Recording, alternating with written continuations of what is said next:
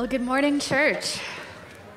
All right. Oh, everybody is awake. 9 a.m., like nothing. Good morning, nothing. You guys are ready to go. The passage that we just heard is a truly wonderful part of the Christmas story. I hope you enjoyed listening to it. It is also part of the beginning, like the introduction of the larger story that the Gospel of Luke sets out to tell us of the things that have been fulfilled through the life, death, and resurrection of Jesus. And so in this passage, Luke actually introduces many themes and narrative threads that will weave their way through the entire gospel. Themes like promise and fulfillment, humility and blessing, joy, faith, kingdom ethics, the Lord's redemptive plan for the world, and the faithfulness and greatness of God. And I'm sure that today we won't be able to cover all that could be said about these truly amazing verses, but I hope as we continue the story that we can take wonder in it together. If you were with us last week, you might remember that we looked at the two angelic encounters found in Luke chapter 1, the announcements to Zechariah and then to Mary of the promise of two miraculous births. And we saw how deeply linked they are.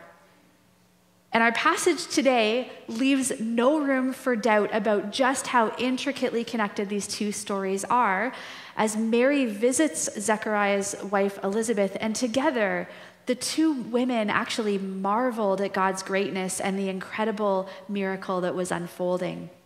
This part of the story is just bursting at the seams with joy and celebration. And I so enjoyed just spending time with them this week. I hope you will too. So let's dive in. The passage today is picking up Mary's story from where we left off last week. And so just to remind us of what that was, we looked at her faith-filled response to the promise that was given to her that she would bear a son and that her son would be the Son of the Most High, an eternal king who would rule with greatness. And now in this passage, we're given evidence of the fulfillment of that promise that was given to Mary.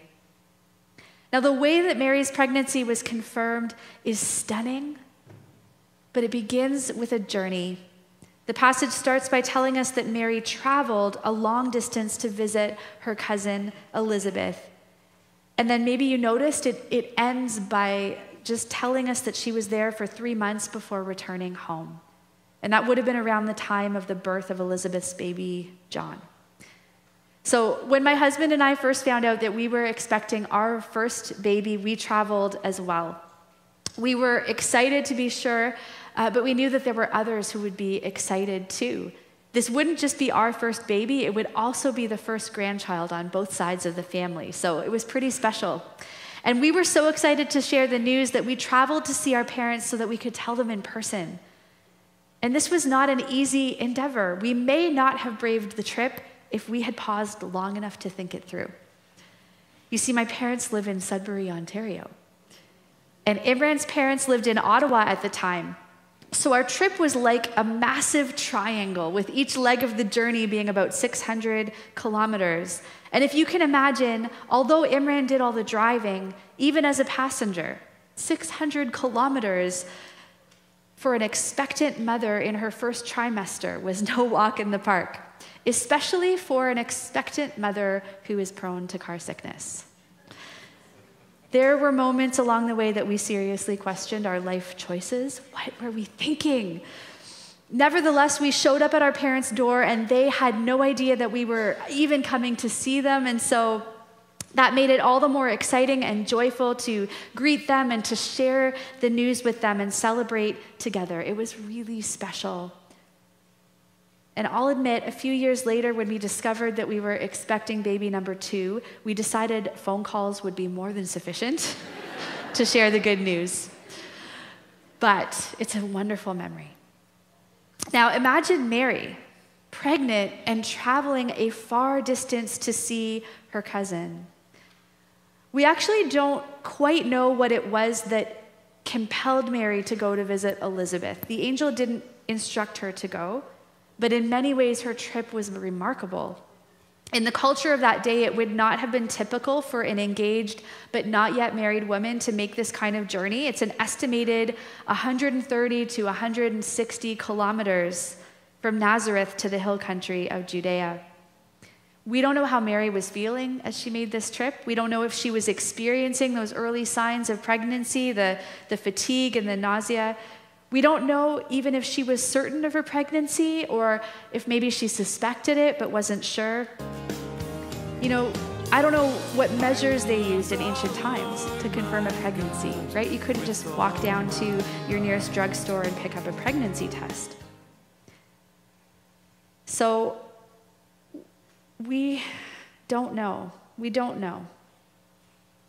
Was she certain of her pregnancy, or was she waiting with great anticipation for some sign that it had happened? What we do know is that she went and that she hurried to get there. And it was clearly a God-ordained moment, a moment that confirmed with a leap of joy that God's promise to Mary had been fulfilled. And I want to talk about the leap today. It has gripped me this week, and we can be sure that it's important because it gets repeated. And when we find something repeated in Scripture, it's meant to tell us that we need to pay attention. The repetition has a purpose, and we're going to see this actually happen multiple times in this passage of Scripture. But we'll start with what's important about this joyful leap in Elizabeth's womb. When Elizabeth heard Mary's greeting, the baby leaped in her womb, and a few verses later, Elizabeth told Mary, "As soon as the sound of your greeting reached my ears, the baby in my womb leaped for joy."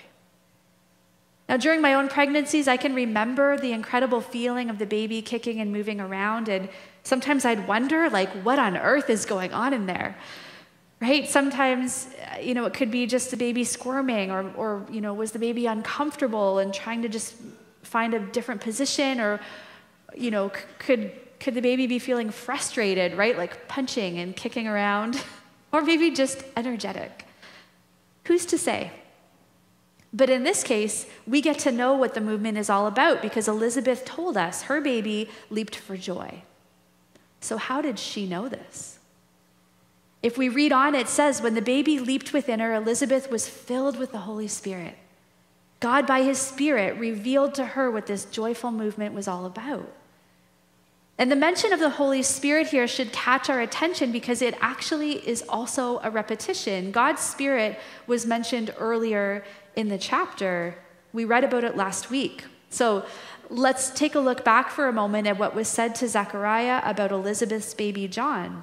The angel Gabriel prophesied that he will be filled with the Holy Spirit even before he is born. Now we know why the angel Gabriel said this. John would be the one to prepare the way to announce publicly that Jesus was coming, and here, filled with the Holy Spirit, he fulfilled this role for the very first time. It's pretty cool. And what an incredible way to announce the fulfillment of God's promise to Mary, a leap of joy that revealed God's great delight.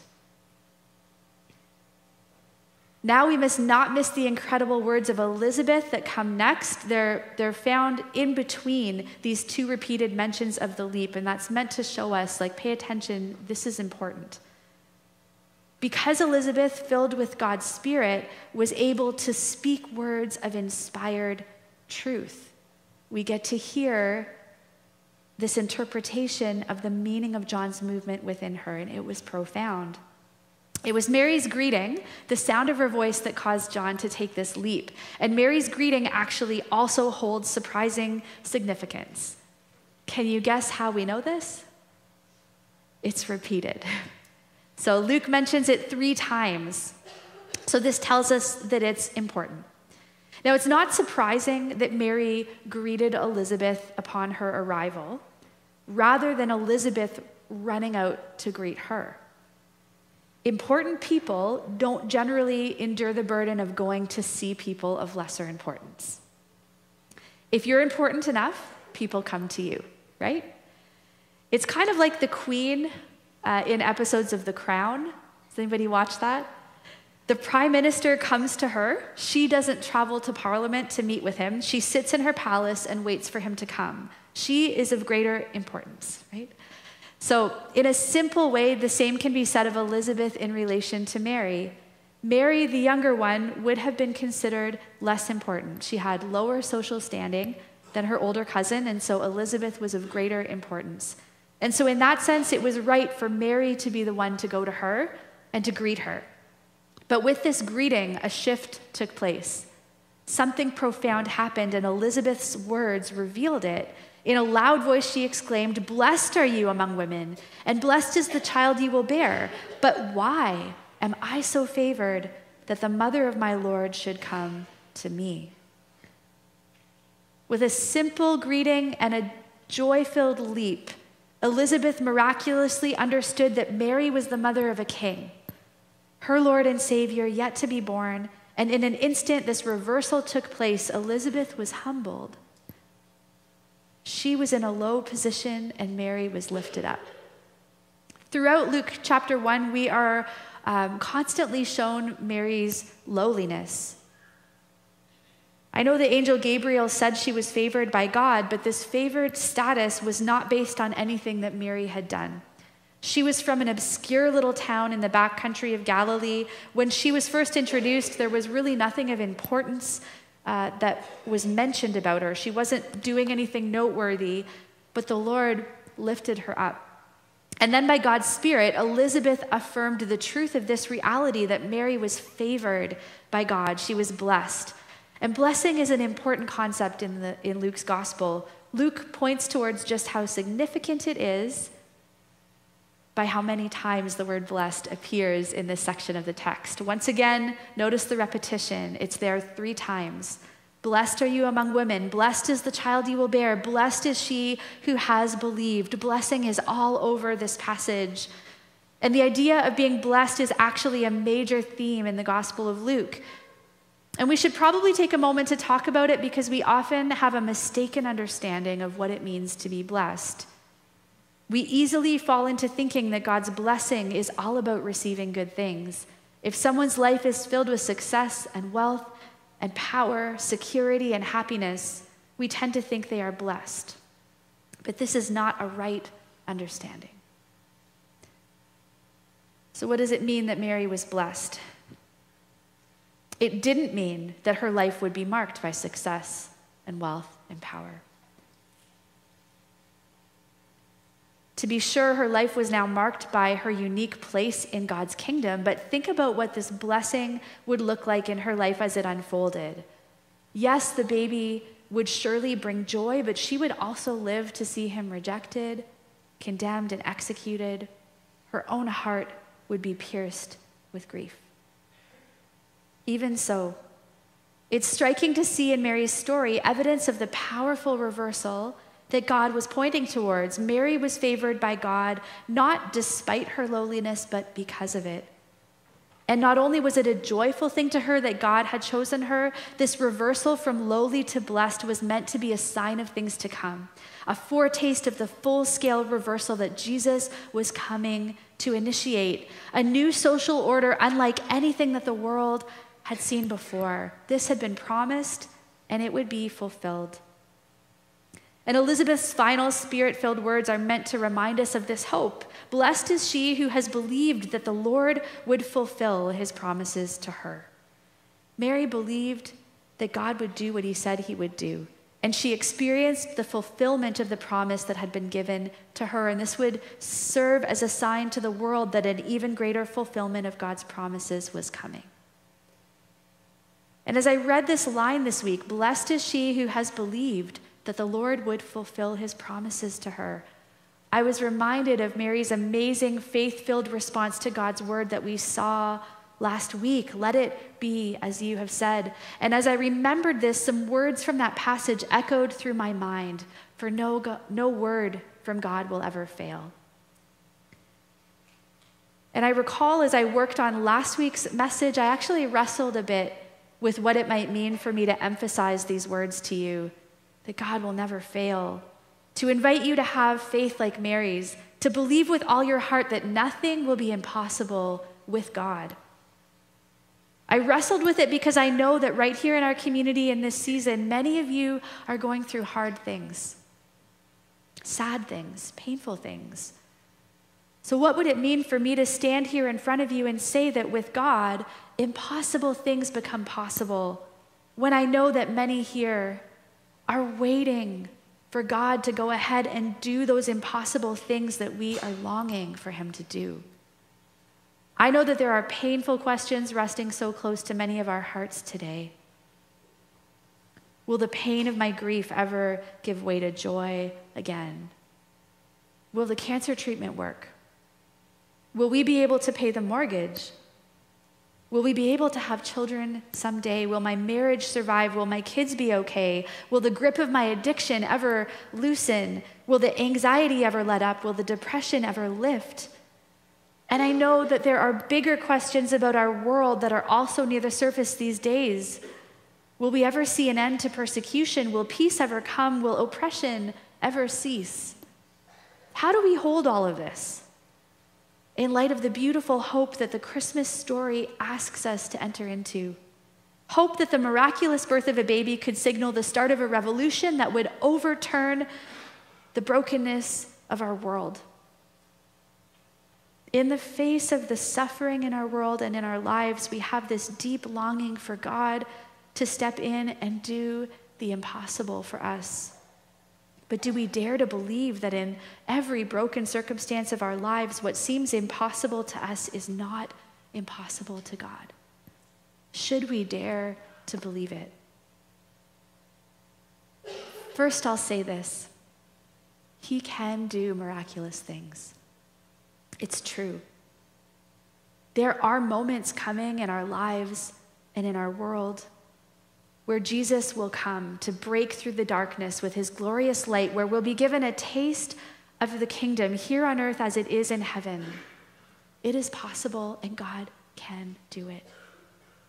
But I will also say this, that there's a time for everything and a season for every activity under the heavens. A time to weep and a time to laugh. There is much that we don't understand, and it is not for us to decide the timing of when God will set right what is broken. We don't know how God will move in the present moment, and this creates tension that can lead to great difficulty in our faith, because sometimes our mistaken ideas about what we think God should do and what we think it means to be blessed, combined with this invitation to believe that God can do impossible things, leads us to expect God to give us a life that actually hasn't been promised to us. And because of this, because he doesn't always do the things that we hoped he would do, he doesn't always give us the things that we thought he should give us.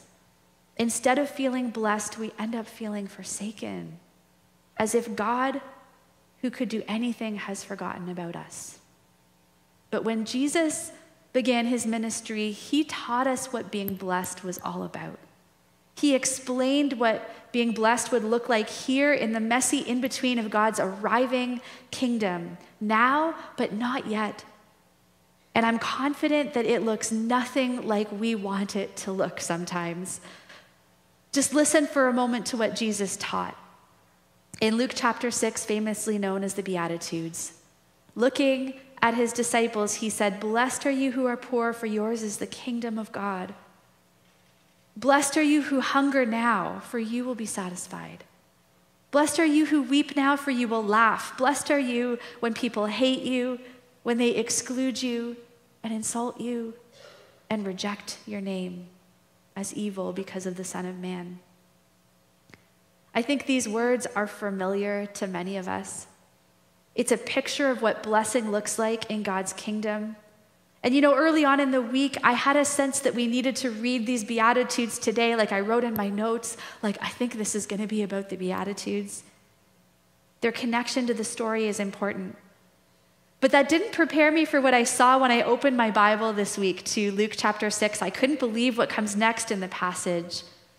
Right? Blessed are you who are poor, hungry, weeping. Blessed are you when people hate you, exclude you, insult you, and reject you. Rejoice. Rejoice in that day and leap for joy, because great is your reward in heaven. Leap for joy. That sounds familiar, doesn't it? This is how we should respond to the good news of God's upside-down kingdom ethics. Leap for joy, lowly ones, hungry ones, hurting ones, weeping ones. You are blessed. Favored ones of God, you will be lifted up. Not despite your lowliness, but because of it, you have a special place in God's kingdom. And so you can rejoice because Christ is coming. Christ has come. Christ will come again to set things right, to bring about a great and unexpected reversal. Leap for joy because God's kingdom is for you. Leap for joy. I literally jumped out of my chair with excitement when I read these words. Right? I had dropped my kids off. It was Wednesday night. I had dropped them off in youth. And so there was no one back in the office, and I'm sitting there working, and I read that. And like the noise that came out of my office, like, thank goodness nobody was in the office area. I was like, come on. And I jumped up, and like I couldn't even sit down, and I had to just like take a walk and take a minute. Eventually, I've calmed down and I settled in to continue reading Luke 6, and the contrast in this next section of teaching was pretty stark. Like the verses that come next don't sound joyful at all. Jesus says, "But woe to you who are rich, for you have already received your comfort. Woe to you who are well-fed now, for you will go hungry. Woe to you who laugh now, for you will mourn and weep. Woe to you when everyone speaks well of you, for that is how their ancestors treated the false prophets." Definitely not joyful, right?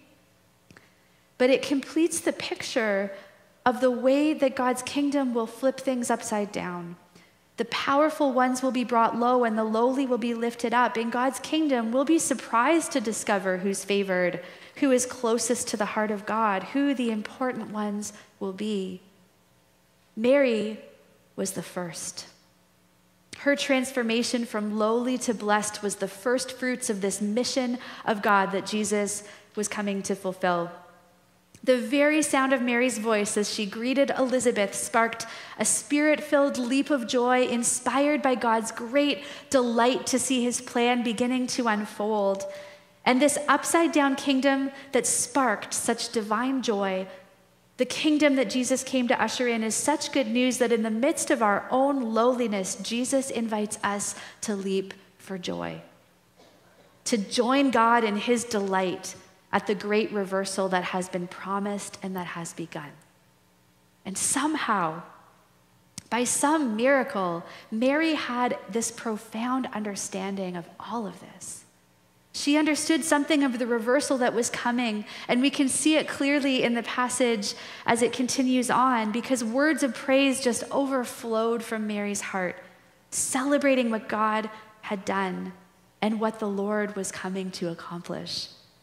With this song, Mary joined her voice with a long history of biblical characters, people like Moses and Miriam, Deborah and Hannah, who all burst into a song of praise because of God's miraculous redemptive power at work in their lives.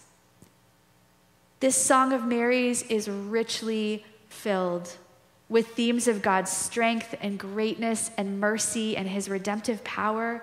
We will barely scratch the surface of it today, but as I read it for you now, I just want to invite you to notice the incredible picture that Mary painted of the greatness of God and of the reversal that would come, that had indeed already started as Jesus arrived to usher in the kingdom of God.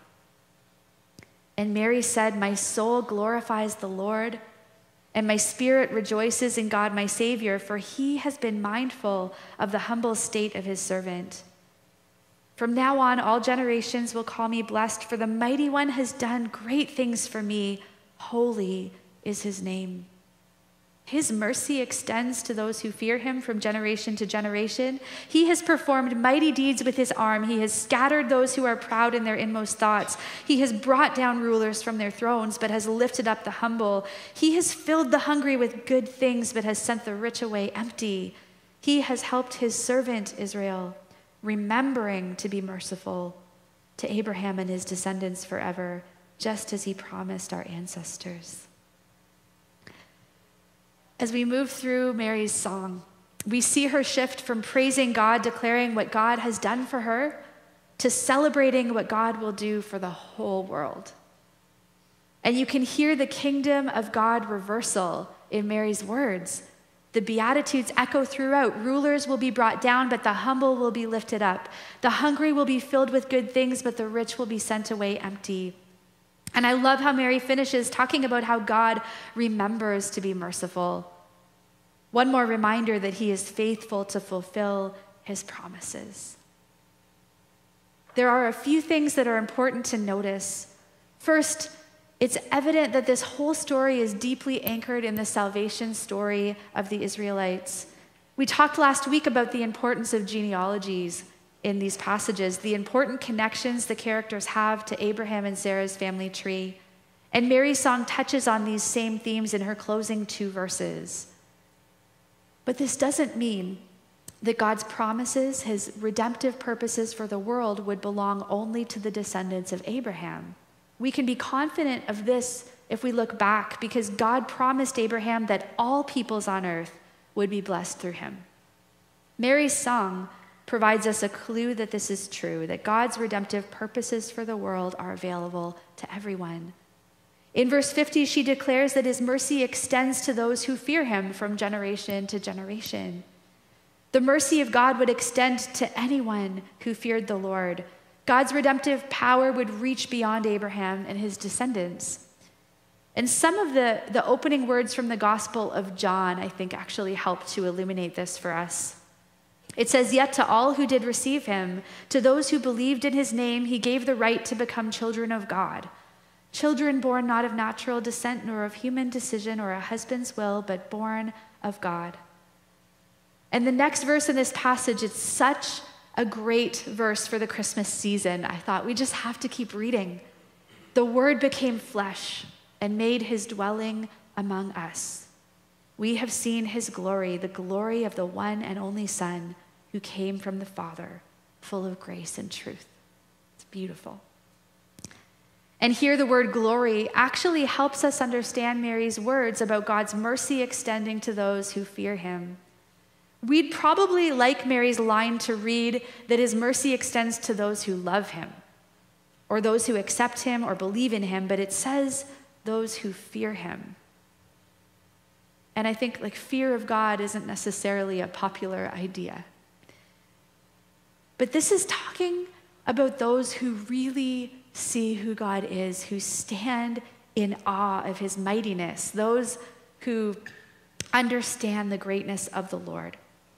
And we don't have time to do a deep dive into the concept of God's glory, but for today, let's simply recognize that there's something about God's glory that is fearsome. If humans tremble at the sight of the angels, imagine what our response should be at the sight of God himself. And the Word became flesh and made his dwelling among us. We have seen his glory. As Mary anticipated this incredible event, the incarnation, God enfleshed in human form, she declared that those who understood and saw the magnitude of it, those who recognized the Lord and saw his greatness and his glory, would experience his mercy. It would be available to all who fear him. And with this in mind, I think it's important for us to understand that this opportunity to receive God's mercy would be available even to those who needed to be brought down low. N.T. Wright has taught that God will confront a world full of arrogance and pride and wealth and carelessness and brutality so that he can turn it all right side up.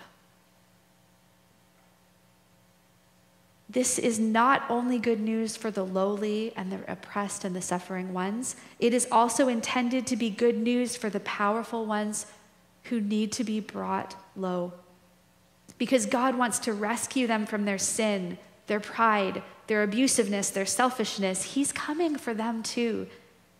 The Christmas story can be good news for them if they will allow it to be. God's kingdom reversal, this work of subverting the powerful, is meant to be an act of grace for all. He will bring them low in hopes that they might choose to embrace this low position and recognize his kingship over his life, over their lives. God's aim is to obliterate the broken, sinful structures of our world so that we may find the path of peace. And this is at the heart of God's kingdom ethics. He is inviting us into a way of living where we humble ourselves and we submit to his authority in our lives. A way of living that reverses the damage done all the way back in Genesis when humanity decided to go their own way to try to be God for ourselves. This was the genesis of the brokenness in our world. And humanity has been at war, opposing each other and opposing God ever since. And it's God's desire to set this right. God's great delight at the coming of Jesus into this broken world that we see in this passage, this joyful leap, prompted by his Spirit that confirmed the coming King was on his way, was wrapped up in God's gracious longing and intention for peace, to see his world redeemed and restored to the goodness it was created for. And Mary, her song burst forth to celebrate that God's great reversal had begun. In a moment, the worship team is going to come and lead us in singing the words of Mary's song. It's famously known as the Magnificat because of the first line of the song, "My soul glorifies the Lord." Some translations more famously read, "My soul magnifies the Lord." But this is about seeing God's glory, seeing his greatness. It's a wonderful line as Mary declares that God has done marvelous things. But it's her second line that I want to close with today. It also really got my attention this week. The second line says, "And my spirit rejoices in God my Savior." Mary's spirit rejoiced. And I'm not sure why, but it sort of occurred to me to just take a look at the definition of the Greek word here translated as rejoices.